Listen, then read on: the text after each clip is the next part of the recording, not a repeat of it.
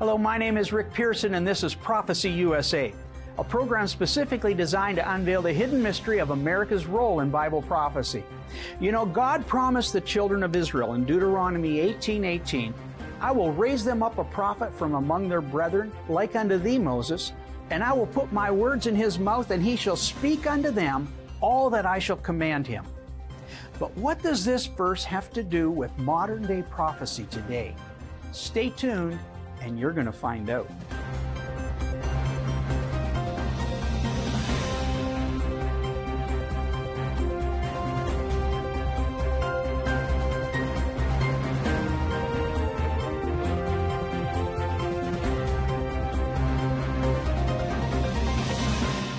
Welcome back.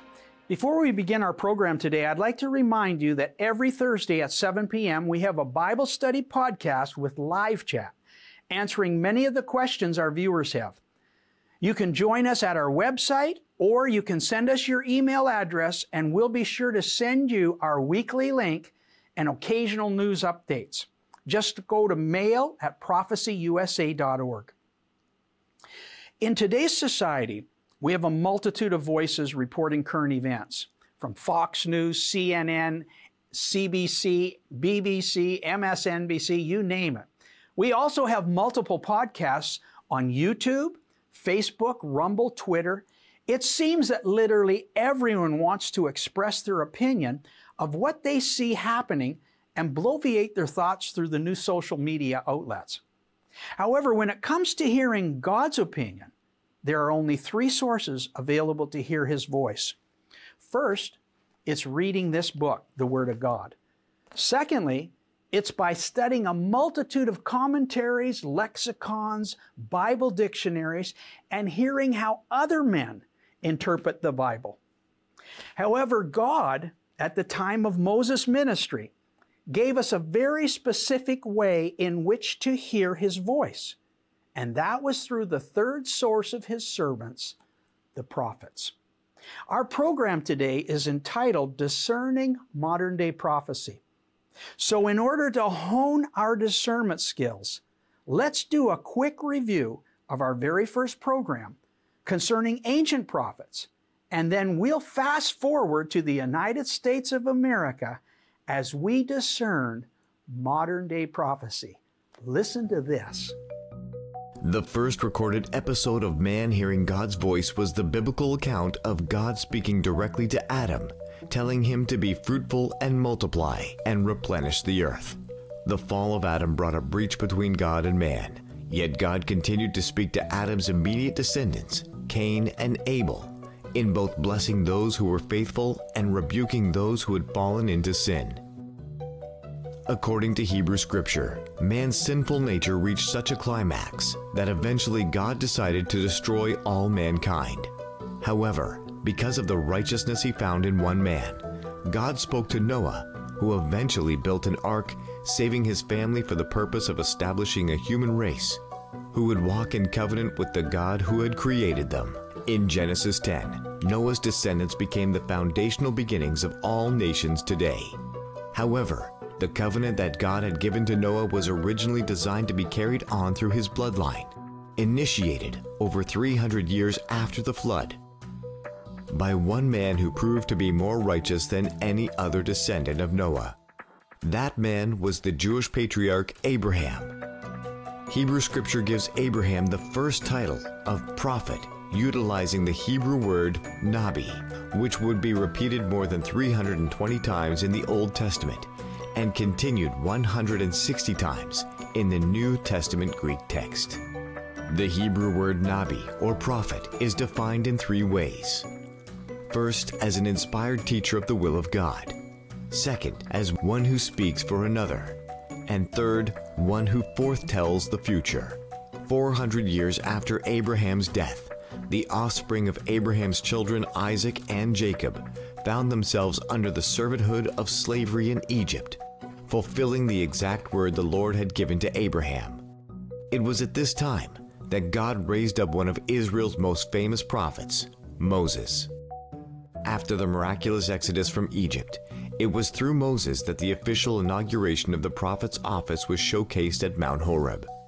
It was here, that for the first and only time in Scripture, God spoke audibly to 2 million children of Israel.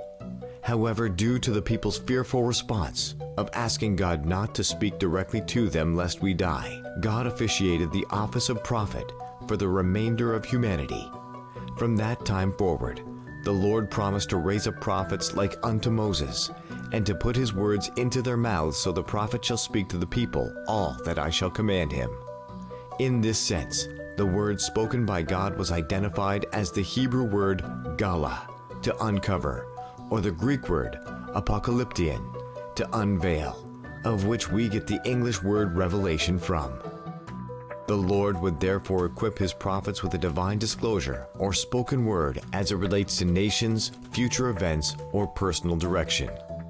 Perhaps this is why Deuteronomy 29:29 states, "The secret things belong to the Lord, but the things he reveals unto us belong to us and to our children."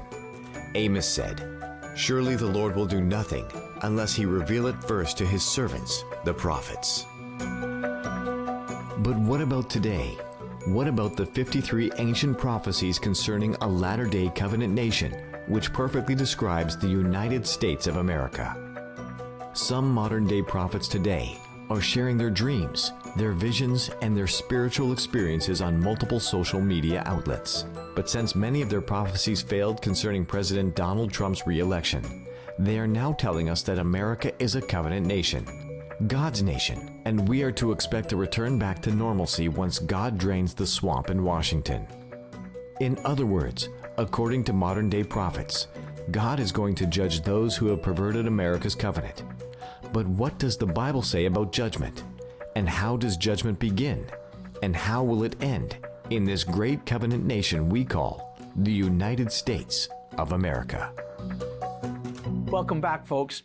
You know, we're living in some very unprecedented times today in North America and around the world. It would seem that everything that is being shaken, that can be shaken, is being shaken. We've never had a worldwide pandemic on this scale. America has never had our border walls overrun with 2 million unvetted illegal trespassers.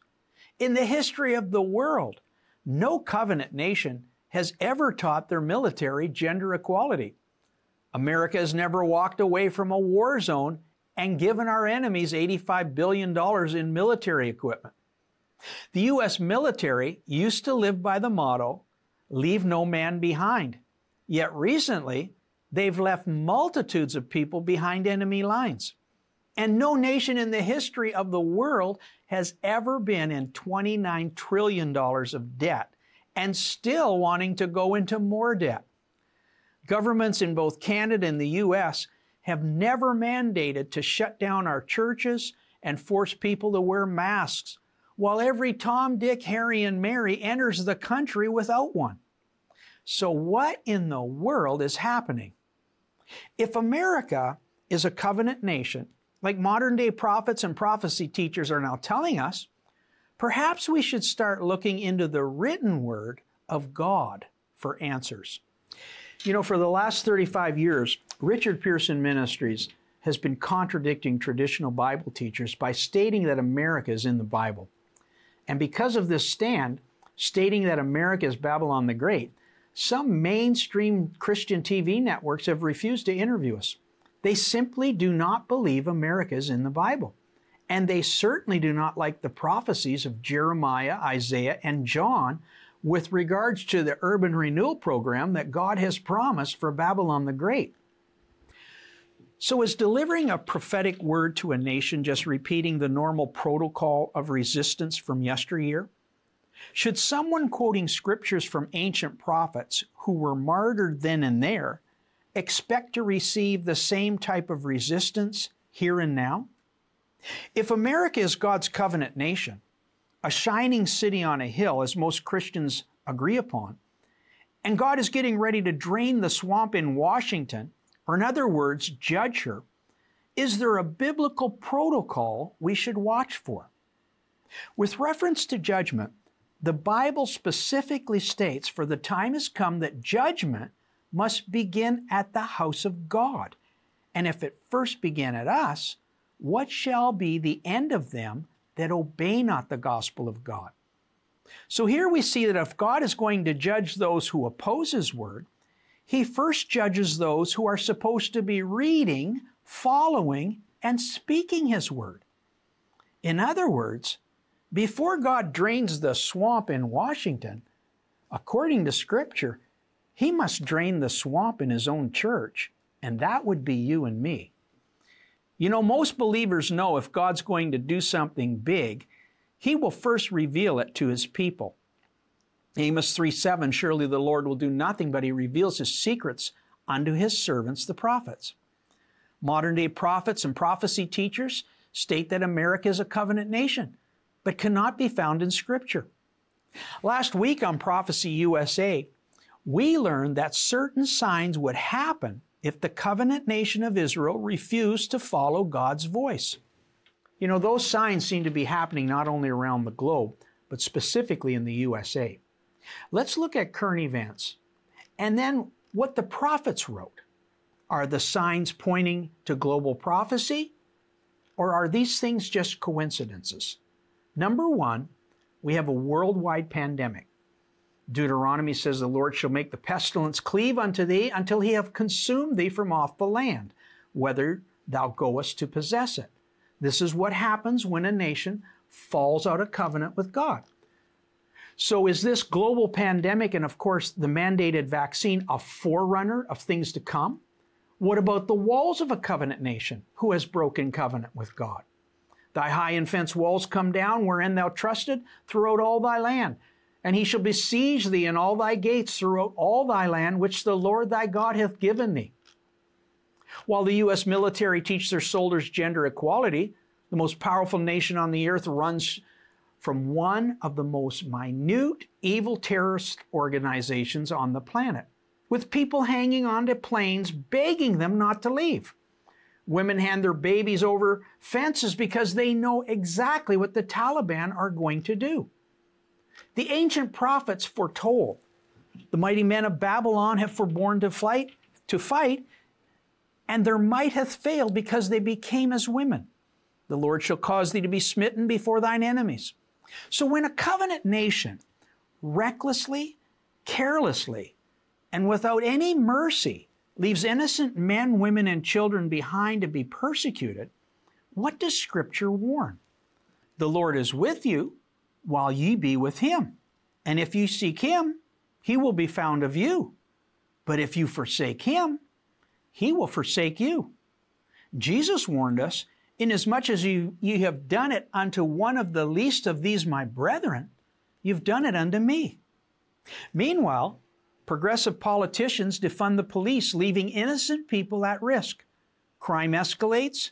Criminals are being released from jail with no bail, just to do more crimes with no penalties. Oddly enough, those in power believe it's time to create the greatest spending bill, not only in the history of the nation, but in the history of the world, putting the next generation of children under the curse of massive debt. The future results being the rich will rule over the poor, and the borrower will be slave to the lender. If you obey my voice, thou shalt lend unto many nations, and thou shalt not borrow. So all of these warnings come from the writings of ancient prophets. God will never break His covenant with a nation who is in covenant. But what happens when the nation who began in covenant breaks away from covenant protocol with God? Will God send messengers to warn the nation? Or will He send messengers to appease the people and tell them that they have nothing to worry about? Does God fulfill His covenant by actually judging the nation that breaks covenant? Or does He just wink and make void His written word? And how do you know whose voice to listen to?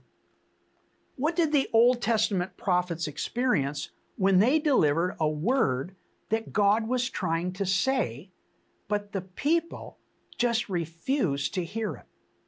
Now, those who see judgment coming are called gloom and doomers. But what about the ancient prophets who wrote these prophecies? Were they gloom and doomers? Or were they just following biblical protocol of God's written word? What can we learn from the history then and there to help us test the spirits here and now? 1 John 4:1-8 says, "Beloved, believe not every spirit, but try or test the spirits, whether they're of God." Isaiah prophesied in the 8th century BC and brought truth to power under several different kings and countries in his lifetime. He began his ministry as a priest. However, he entered his prophetic ministry when he claimed that an angel touched his mouth with a coal from off the altar of God. Then flew one of the seraphims unto me, having a live coal in his hand, which he had taken with the tongs from off the altar, and he laid it upon my mouth. You know, never before or after has anyone been called exactly like Isaiah. It was a unique, one-of-a-kind experience exclusively designed for Isaiah's task at hand, enabling him to deliver a prophetic word to his generation. And according to his track record, he most definitely delivered God's sure word of prophecy. Many times in the Old Testament, prophets utilized symbols in their preaching. These acts were signs and wonders given to the prophets by God in order to get the message across to the people. It was a dramatic sign or display that would draw people's attention toward the word that the prophets were given. In Isaiah 22:4, the prophet Isaiah was instructed to loose the sackcloth from off thy loins. He was to walk naked and barefoot for 3 years, wearing only a loincloth. This was a prophetic sign of the fall of Egypt to the nation of Syria. In his lifetime, Isaiah prophesied the destruction of multiple countries and cities, many of which came to pass during his lifetime. However, Isaiah prophesied differently than other prophets of his day. In his prophecy of the coming Messiah, his word contradicted that of the coming king. Instead, the infamous description of a suffering servant was totally fulfilled 750 years later, when Jesus Christ was despised and rejected of men, a man of sorrows and acquainted with grief. He was despised, and we esteemed him not.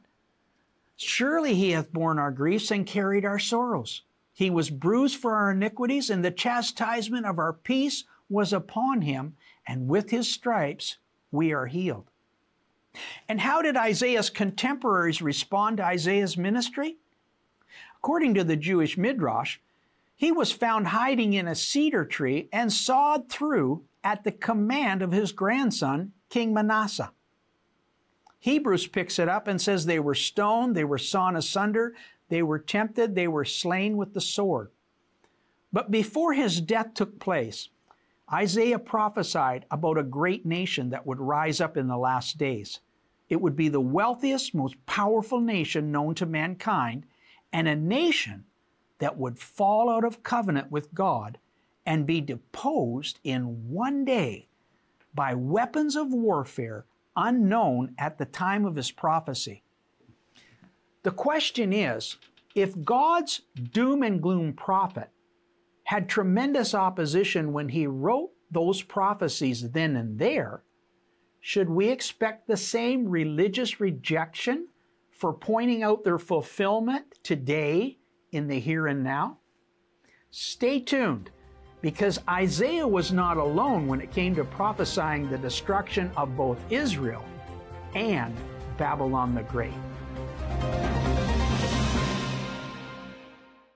2,000 years ago, innocent blood was shed for you. But will America come back? Will she seek God's forgiveness, or will she suffer his judgment? Prophecy USA proudly presents a study guide addressing America's spiritual state of the union concerning her past, present, and future role in Bible prophecy. Call right now with your donation of $20 or more to receive your copy.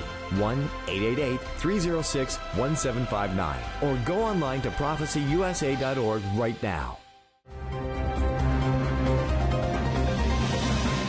Welcome back. We just learned what powerful government and religious forces did to Isaiah the prophet, who prophesied doom and gloom accurately to the covenant nation of Israel. However, just because you kill a prophet does not mean you have stopped the flow of God's Spirit to speak to His people. Close to 100 years before Isaiah, approximately 850 BC, we find another lone wolf, gloom and doom prophet by the name of Micaiah. King Ahab was the king of Israel. He was married to the infamous Queen Jezebel, who was a rampant devotee and promoter of Baal worship in the covenant nation of Israel.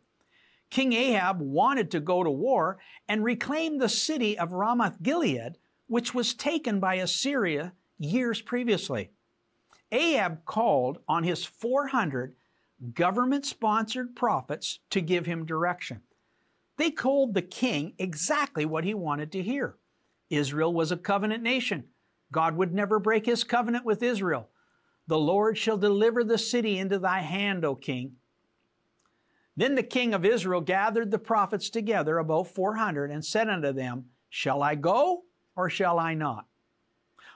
One prophet of the king on the king's payroll, by the name of Zedekiah, even made horns as a sign that the king would push the Assyrians and consume them.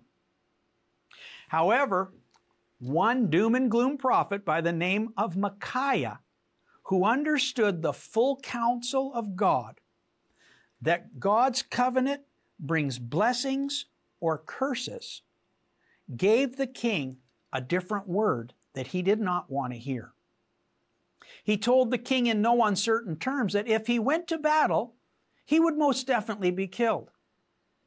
And at that point, it so angered the drama queen, Prophet Zedekiah, that he literally slapped Micaiah in the face, while the king in turn put Micaiah in prison. The word says, but Zedekiah smote Micaiah on the cheek and said, Which way went the Spirit of the Lord from me to speak unto thee? Well, as God's covenant protocol would have it, the king was killed in battle, fulfilling Micaiah's doom and gloom prophecy, exactly as Baal worshippers have learned throughout every generation. 400 professional prophets and one drama queen got it wrong, but one authentic prophet who wanted to feed the sheep instead of fleece the flock, he got it right. Of course, it wasn't too long before that incident that Elijah was used to thin the herd, when after calling down fire on Mount Carmel, he single-handedly performed a head removal ceremony for 450 of Jezebel's prophets of Baal. Apparently, Elijah not only prophesied doom and gloom, the Lord literally used him to carry out His own prophecies. Now, this all happened 100 years before Isaiah's ministry and his execution. But little did the spirits of Baal understand that God was already in the process of sending more voices to fight their ongoing plans. Jeremiah was called approximately 630 BC, and God had informed him that before he was formed in the womb, he was sanctified and ordained to be a prophet unto the nations. At his 640 BC inauguration into the prophetic ministry, Jeremiah was touched by an angel and ordained to foretell future events. Then the Lord put forth His hand and touched my mouth, and the Lord said unto me, Behold, I have put my words in thy mouth. Now Jeremiah was used to dramatically proclaim Israel's judgment by the nation of Babylon. He was instructed by God to make bonds and yokes and put them upon thy neck. This sign was an object lesson for Israel and neighboring countries to warn them that they were coming under the yoke of the Babylonians. Baal worship was rampant in the covenant nation of Israel, and due to years of killing their own children, they had crossed the line of God's covenant. Jeremiah understood the tipping point that the nation had filled Jerusalem with innocent blood, which the Lord would not pardon. Can you imagine being in leadership of Israel and seeing this prophet walking around with a yoke on his neck? What would we think about that today? The professional prophets denounced Jeremiah as a doom and gloom messenger. They proclaimed that Israel would defeat this enemy, Babylon. Hananiah, a contemporary modern-day prophet, boldly broke the yoke off Jeremiah's neck, denouncing Jeremiah's word. Both king and the crowds of itching ear Israelites probably cheered in delight. However, because Hananiah made the people trust in a lie, 8 weeks later, the Lord quickly ended his ministry and his life. The Lord warned Jeremiah, just as he does in every generation, that prophets who want to prophesy the word of the Lord should at least read the word of the Lord before they prophesy it. Jeremiah was told, "Hearken not unto the words of the prophets that prophesy unto you. They make you vain. They speak a vision of their own heart and not out of the mouth of the Lord. I've not sent these prophets, yet they ran. I've not spoken to them, yet they prophesied. But if they'd stood in my counsel and had caused my people to hear my words, then they should have turned them from their evil way and from the evil of their doings." The covenant nation of Israel was eventually ransacked by their Babylonian enemies, but not until they slew the sons of Zedekiah before his eyes, put out the eyes of Zedekiah, and bound him with fetters of brass.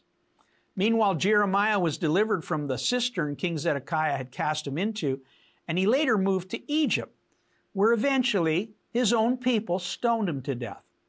So what have we learned from the scripture today? Not everyone who says, "Thus says the Lord," is speaking for the Lord. Every generation has those who prophesy and others who just prophesy. These prophets of doom and gloom, Isaiah and Jeremiah, are the same prophets who wrote the 53 descriptions of the latter-day nation of Babylon the Great. They wrote to us warning that this covenant nation of Babylon will make the same mistake as the covenant nation of Israel. And after she crosses the tipping point, her appointed time of 1-hour judgment will eventually come.